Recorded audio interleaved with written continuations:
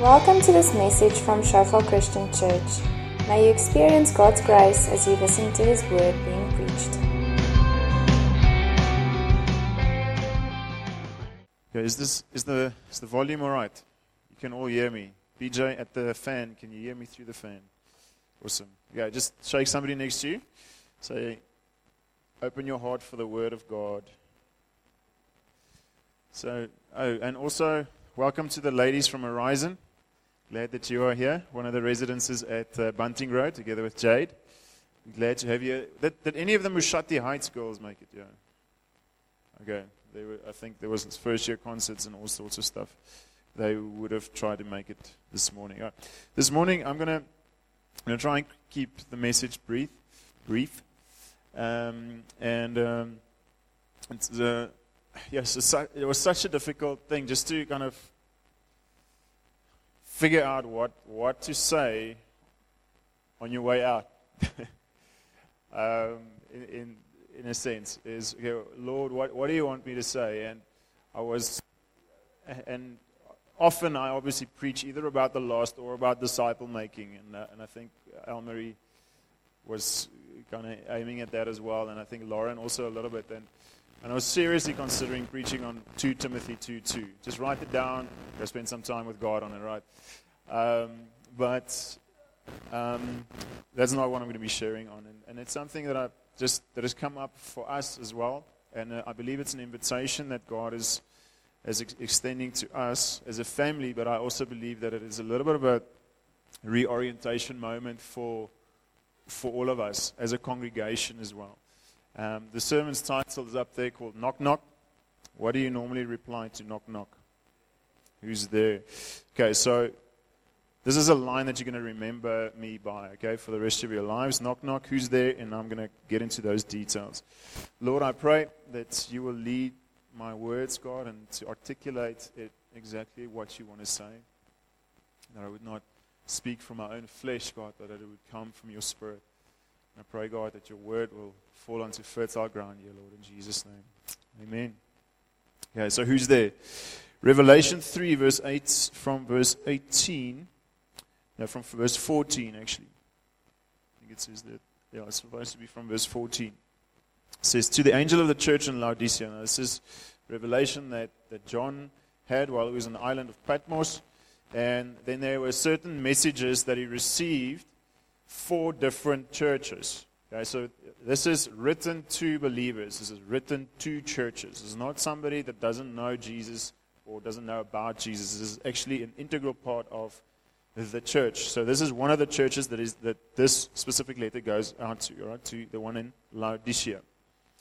The Amen, the faithful and true witness, the beginning of the creation of God, says this: I know your deeds, that you are neither cold nor hot. I wish that you were cold or hot. So because you are lukewarm and neither hot nor cold, I will spit you out. Some translations says, I will vomit you out. I will spit you out of my mouth. Because you say, I am rich, I have become wealthy, and have need of nothing. And you do not know that you are wretched and miserable and poor and blind and naked. I advise you to buy from me gold refined by fire, so that you may become rich, and white garments, so that you may clothe yourself, and that the shame of your nakedness will not be revealed, and eye salve to anoint your eyes, so that you may see. Those whom I love, I reprove and discipline. Therefore be zealous and repent. Behold, I stand at the door and knock. If anyone hears my voice and opens the door, I will come into him and will dine with him, and he with me. He who overcomes, I will grant to him to sit down with me on my throne, as I have also overcame and sat down with my Father on his throne. He who has an ear, let him hear what the Spirit says to the churches. Now, there's a lot going on there, and I can go into a lot of detail, which I'm going to try to not to do. But there's something specifically there that I kind of just want to highlight to us. And the thing is this is written to a church, but Jesus is on the outside. And how does that happen? And I believe there's a key right in the beginning of this passage. He says there, I know your deeds. And I believe that we can easily get distracted by everything that we have to do. And I got distracted by everything that I had to do, and not first and foremost on a daily basis actually just sit at the feet of Jesus before you get to the to-do list. Before you run after the campuses of 50,000 plus. Before we run off to work. Before we get cooking. Moms. Some dads as well. Dads get cooking, all right? So before all of that, there's a place of where we can get disconnected with Jesus. It's the same story of the Mary and Martha story, of where Mary is sitting at Jesus' feet and Martha is running around serving, preparing the food, and she gets upset. It's like, but Lord, but tell my sister that she needs to help me. And Jesus replies like, you are worried and upset about many things. Mary has chosen that which is better. So I'm not going to tell her to get up and do anything. Doesn't mean that we never do anything. It's just that there's a place of where first things comes first. And sitting at Jesus' feet, dining with God. It's amazing how that scripture says that, behold, I'm standing at the door and I knock. If you hear my voice and open the door, I will come in and I will dine with you. I will eat with you. Not just coming, hi, how's it going, and cheers, or come in and check up on you, an accountability meeting or anything. It's there to be with us. To have God's presence right in our midst all the time. So I believe that is for some of us, if you recognize that you've gotten distracted by all of the doing, believe that there's an invitation back to just to dine with God. We can get worried, upset. We can even get hurt within the context of church, and we can get disillusioned about everything if we are just slaving away, but we never actually sit first and foremost at the feet of Jesus. So, knock, knock. First who? First love. Okay, Revelation 2. Revelation 2, verse 1 to 5. So this is the letter that's written to the church in Ephesus. In verse 2, I know your deeds. Once again, I know your deeds and your toil, your hard work and perseverance, and that you cannot tolerate evil men. And you put to test those who call themselves apostles, and they are not, and you found them to be false. And you have perseverance and have endured for my name's sake and have not grown weary. But I have this against you, that you have left your first love.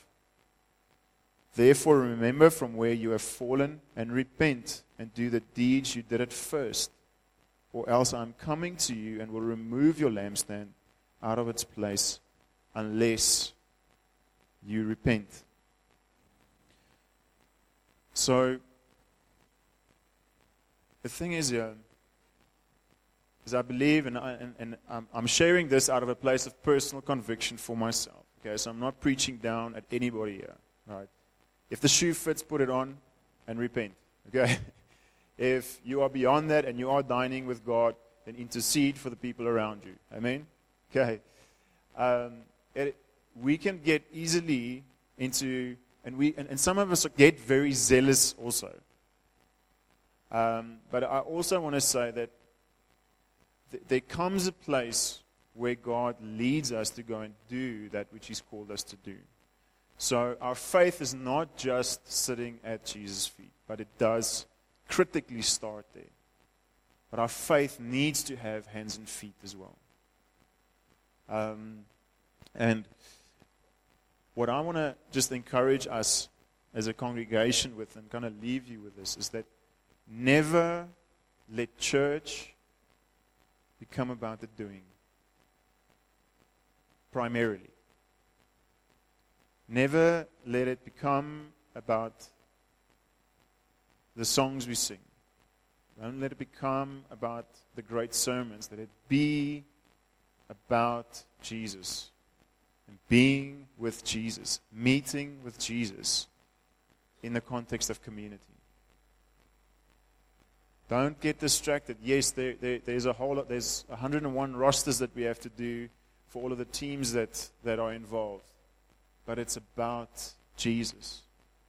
It's about us worshiping Jesus and taking other people along with, so that they can also meet Jesus and dine with Him. Have Him as our first love. All right, so, and I want to say that this congregation, you have amazing deeds. You have amazing hands and feet.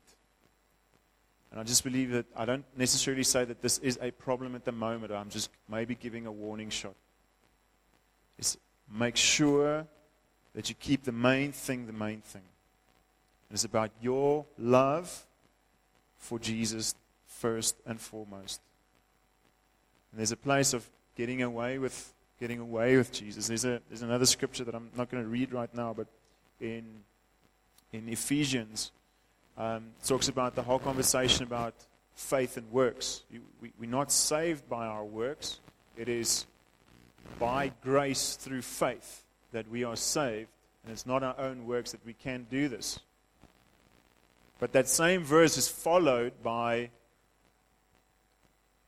I'm paraphrasing now, but so that we would then go and do what God has prepared for us in advance to go and do. So we don't do that stuff to get saved. We do that stuff because we are saved.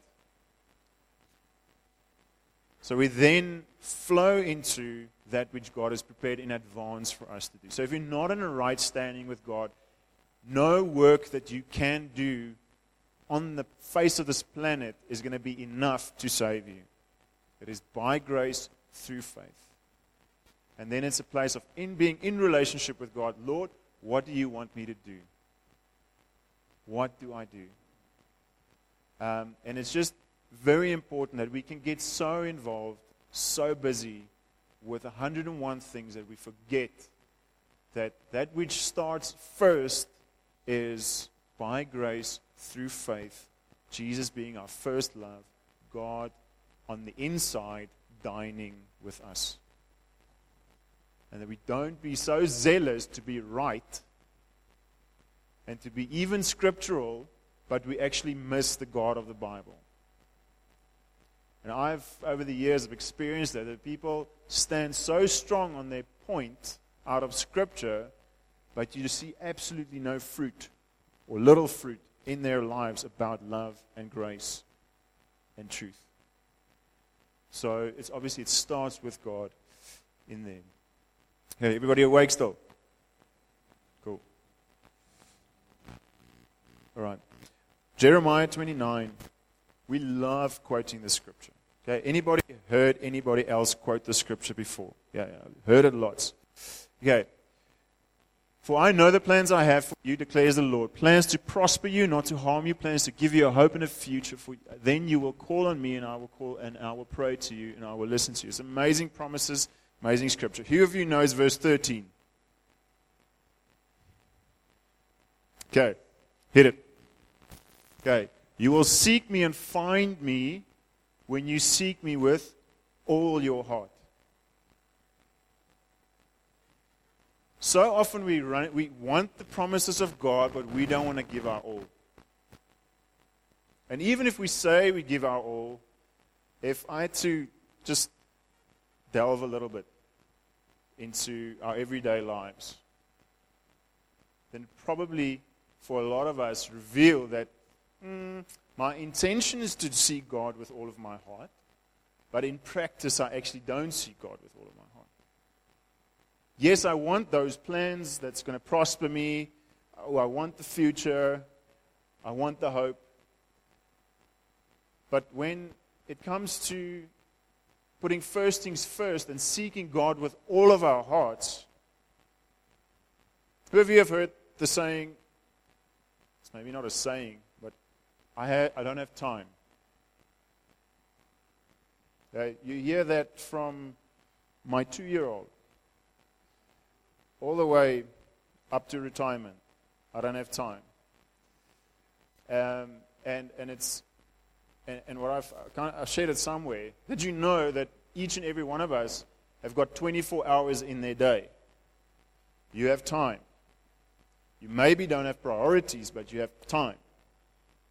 Yeah, I know that's like a mic drop moment. I can leave now, but all right. So seeking God with all of our hearts is not dependent on our circumstances. We determine our circumstances. If you're in consulting or auditing or something like that where you've got long hours, where's Hanan? You guys doing spoot and everything. What do you call it in English? Speed. Hey, on calls. Okay, thank you, Jade. I'll stick to speed. We work long hours, and sometimes you have to put in those long hours, and that's fair. But sometimes if it's continuous and it's determining your life circumstances year in, year out, you still have a choice about where you're going to work.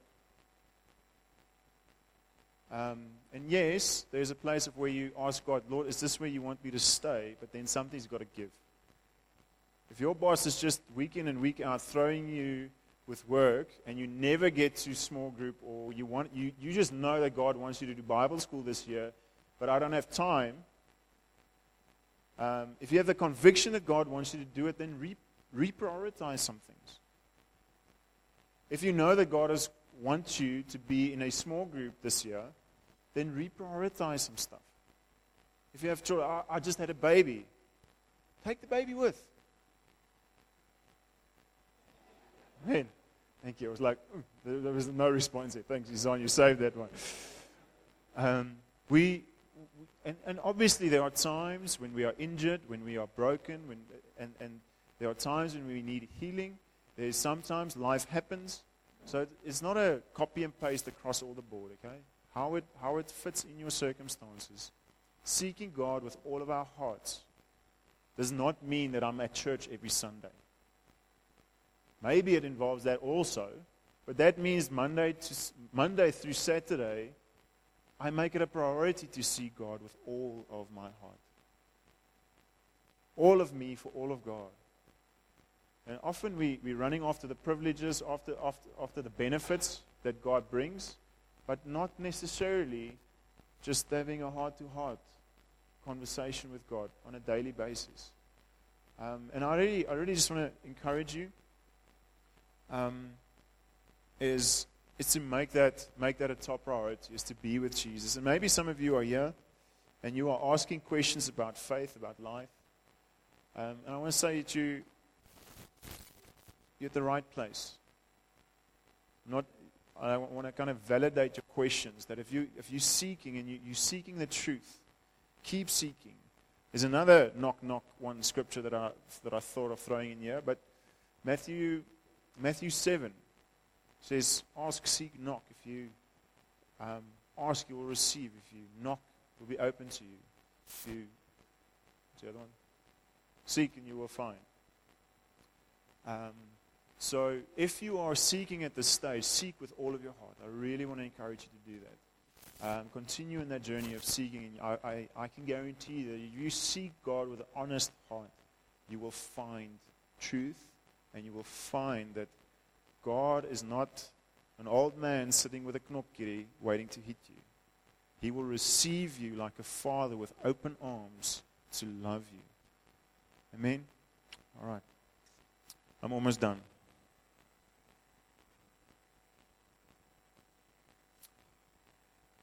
I actually did put the scripture up. There you go, for those that are taking notes. Ephesians 2, verse 8 to 10. For by grace you have been saved through faith, and that not of yourselves. It is the gift of God, not as a result of your works, so that no one may boast. For we are his workmanship, created in Christ Jesus for good works, which God prepared beforehand so that we would walk in them. And I want to say, as a community of believers, there are some places where we are going to pull our faith and our effort together to do those works which God has prepared in advance for us to do. And then there are certain things that God has called and prepared in advance for you to do as an individual, either in the workplace or in your home, wherever. Alex made the announcement earlier as well that if you're wanting to bring whatever you are good at or not good at, bring it to the table to build up other people in the congregation as well. So all of the Sunday teams are going to get together 10th of March, I think it's the 10th of March, second Saturday of March, and having a volunteer training day, okay, from sound to worship team to kids. I'm not sure if you kids also on that day. The whole spectrum. And we also have conversations, I think, about why we do what we do. How do we do it? From which place of our hearts? It's obviously an honor to serve. But once again, all right, so first, by grace, through faith, and then the works follow. Now, in the context of first things first, I want to say that, and this is something that I believe God is doing with us in Shofar, as well as in the broader body of Christ, as a reprioritization. Is that Jesus first things first. Jesus, our first love. Make sure that He's our first love. But secondly, when it comes to ministering to people, okay, and when I talk to ministering to people, I'm not talking to us as pastors only. I'm talking to each and every one of us. I want to say that it needs to start at home. Husbands, ministry for you starts at home. Wives, ministry for you starts at home. Children, ministry for you starts at home. And I believe that we in Shofar have in the past, we've put our 99% of effort out into the congregation and maybe brought back home 1% of, and that needs to shift. It's so that our wives and our children are the ones flourishing, and I'm not just talking to us as pastors again. I'm talking to each and every one of us. Ministry starts at home. And so, pastoral care, like at home, you can't say, well, I'm not a gifted teacher, therefore I'm not going to teach my children. Doesn't compute, does it? I'm not a lovey-feely type of person, so I'm not going to shepherd my family. Doesn't work like that. I'm not really a prophetic kind of person, so I'm not going to give direction for my family. It's one area of our lives which we can't outsource. Husbands, are you hearing me? And I think the church, the Western church, not like Clint Eastwood Western, the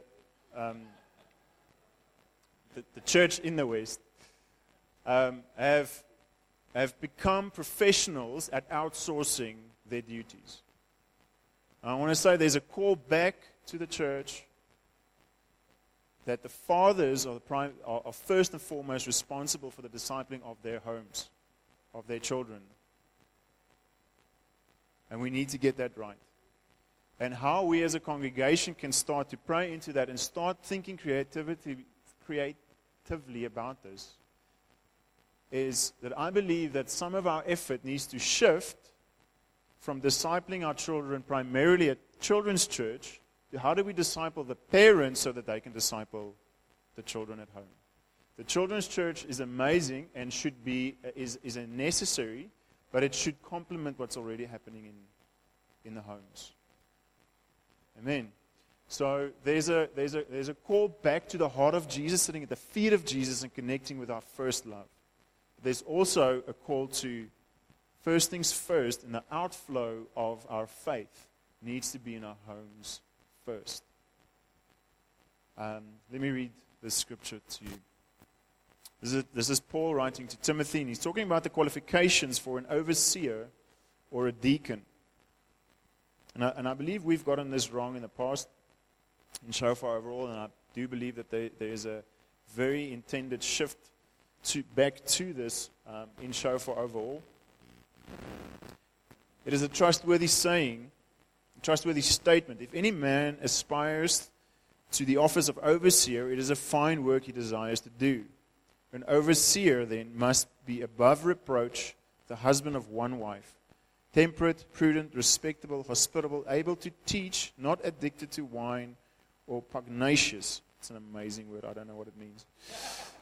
But gentle, peaceable, free from the love of money. He must be one who manages his own household well, keeping his children under control with all dignity.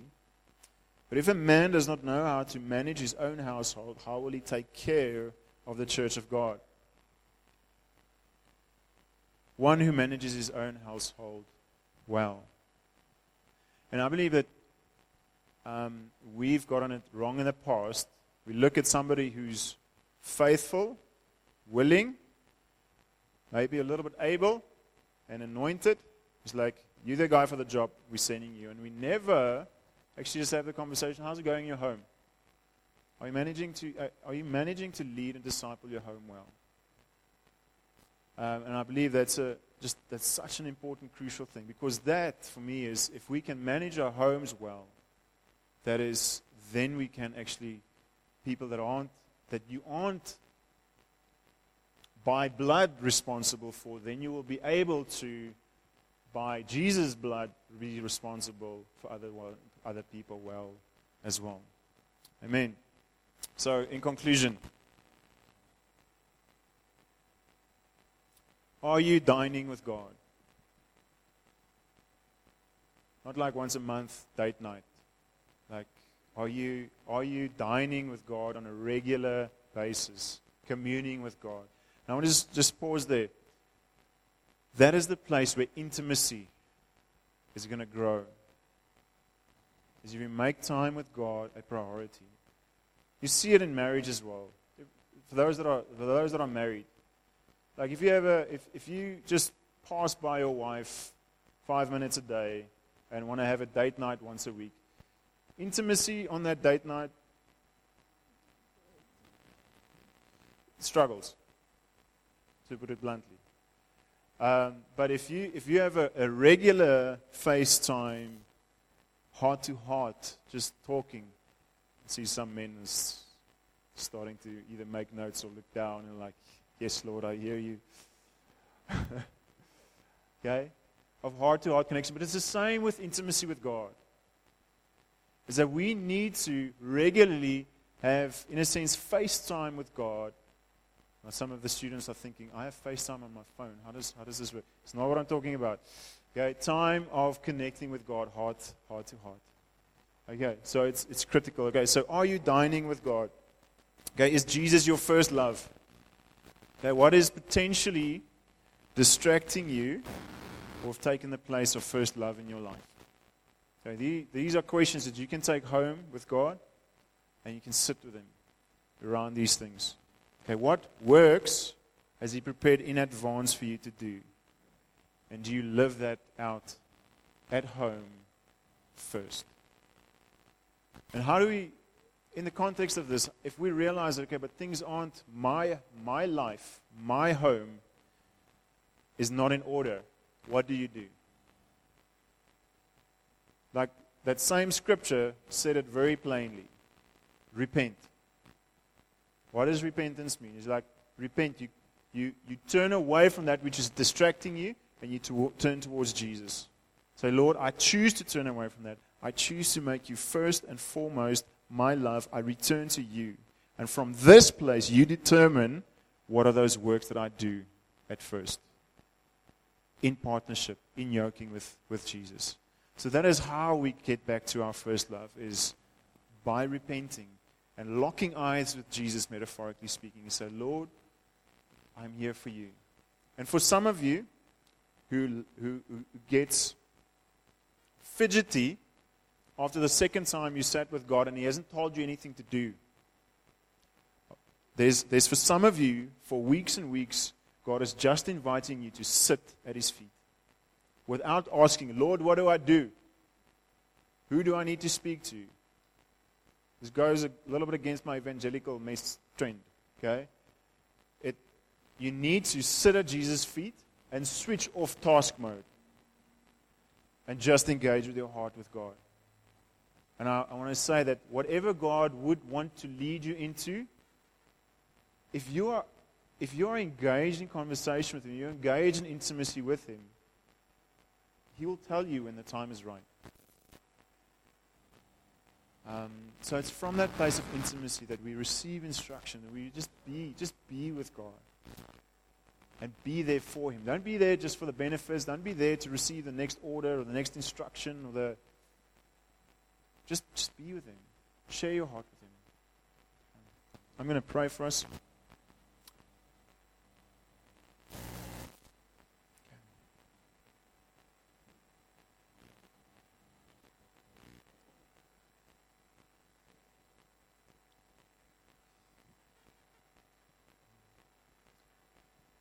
Lord Jesus, Lord God, we realize that so many times we get distracted.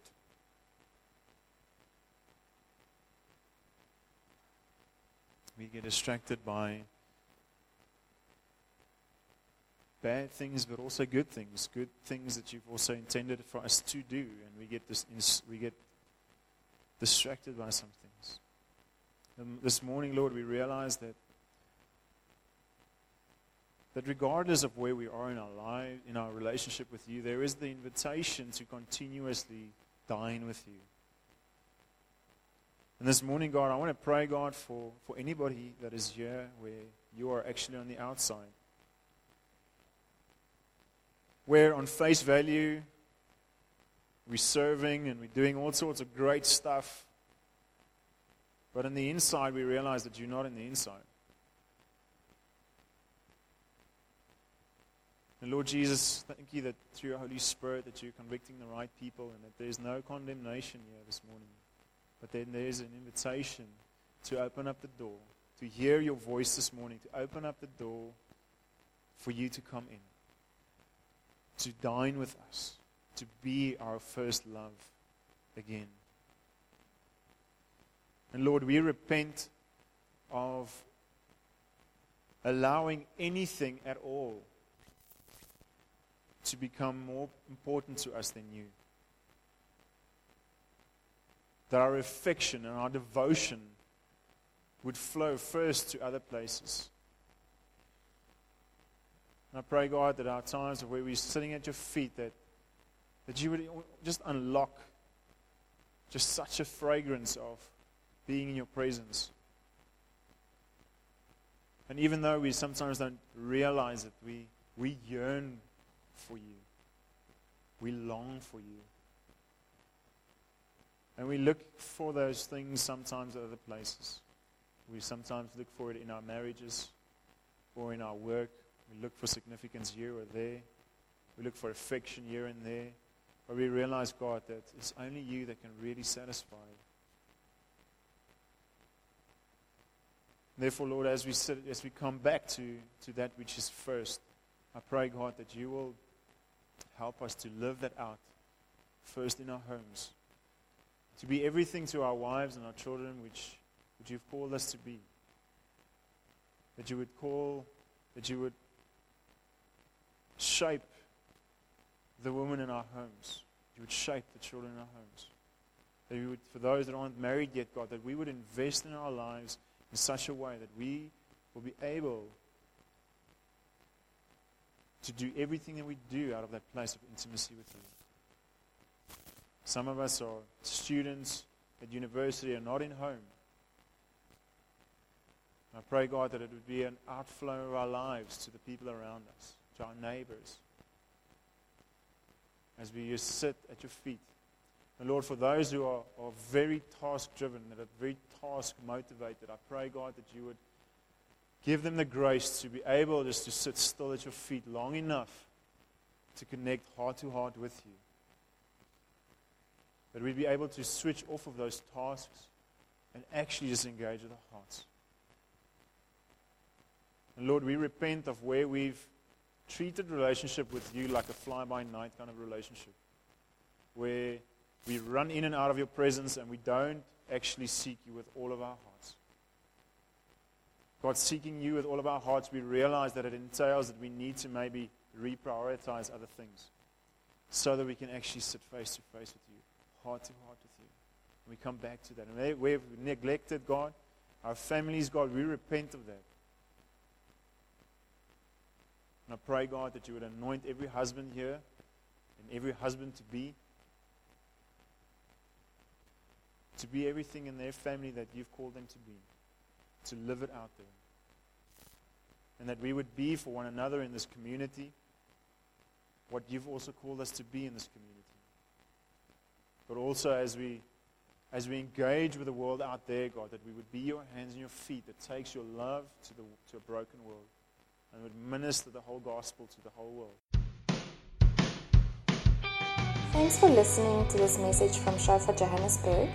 May the grace you received produce God's greatest glory and your greatest good. For more information and sermons, please visit our website at www.shofar.joburg.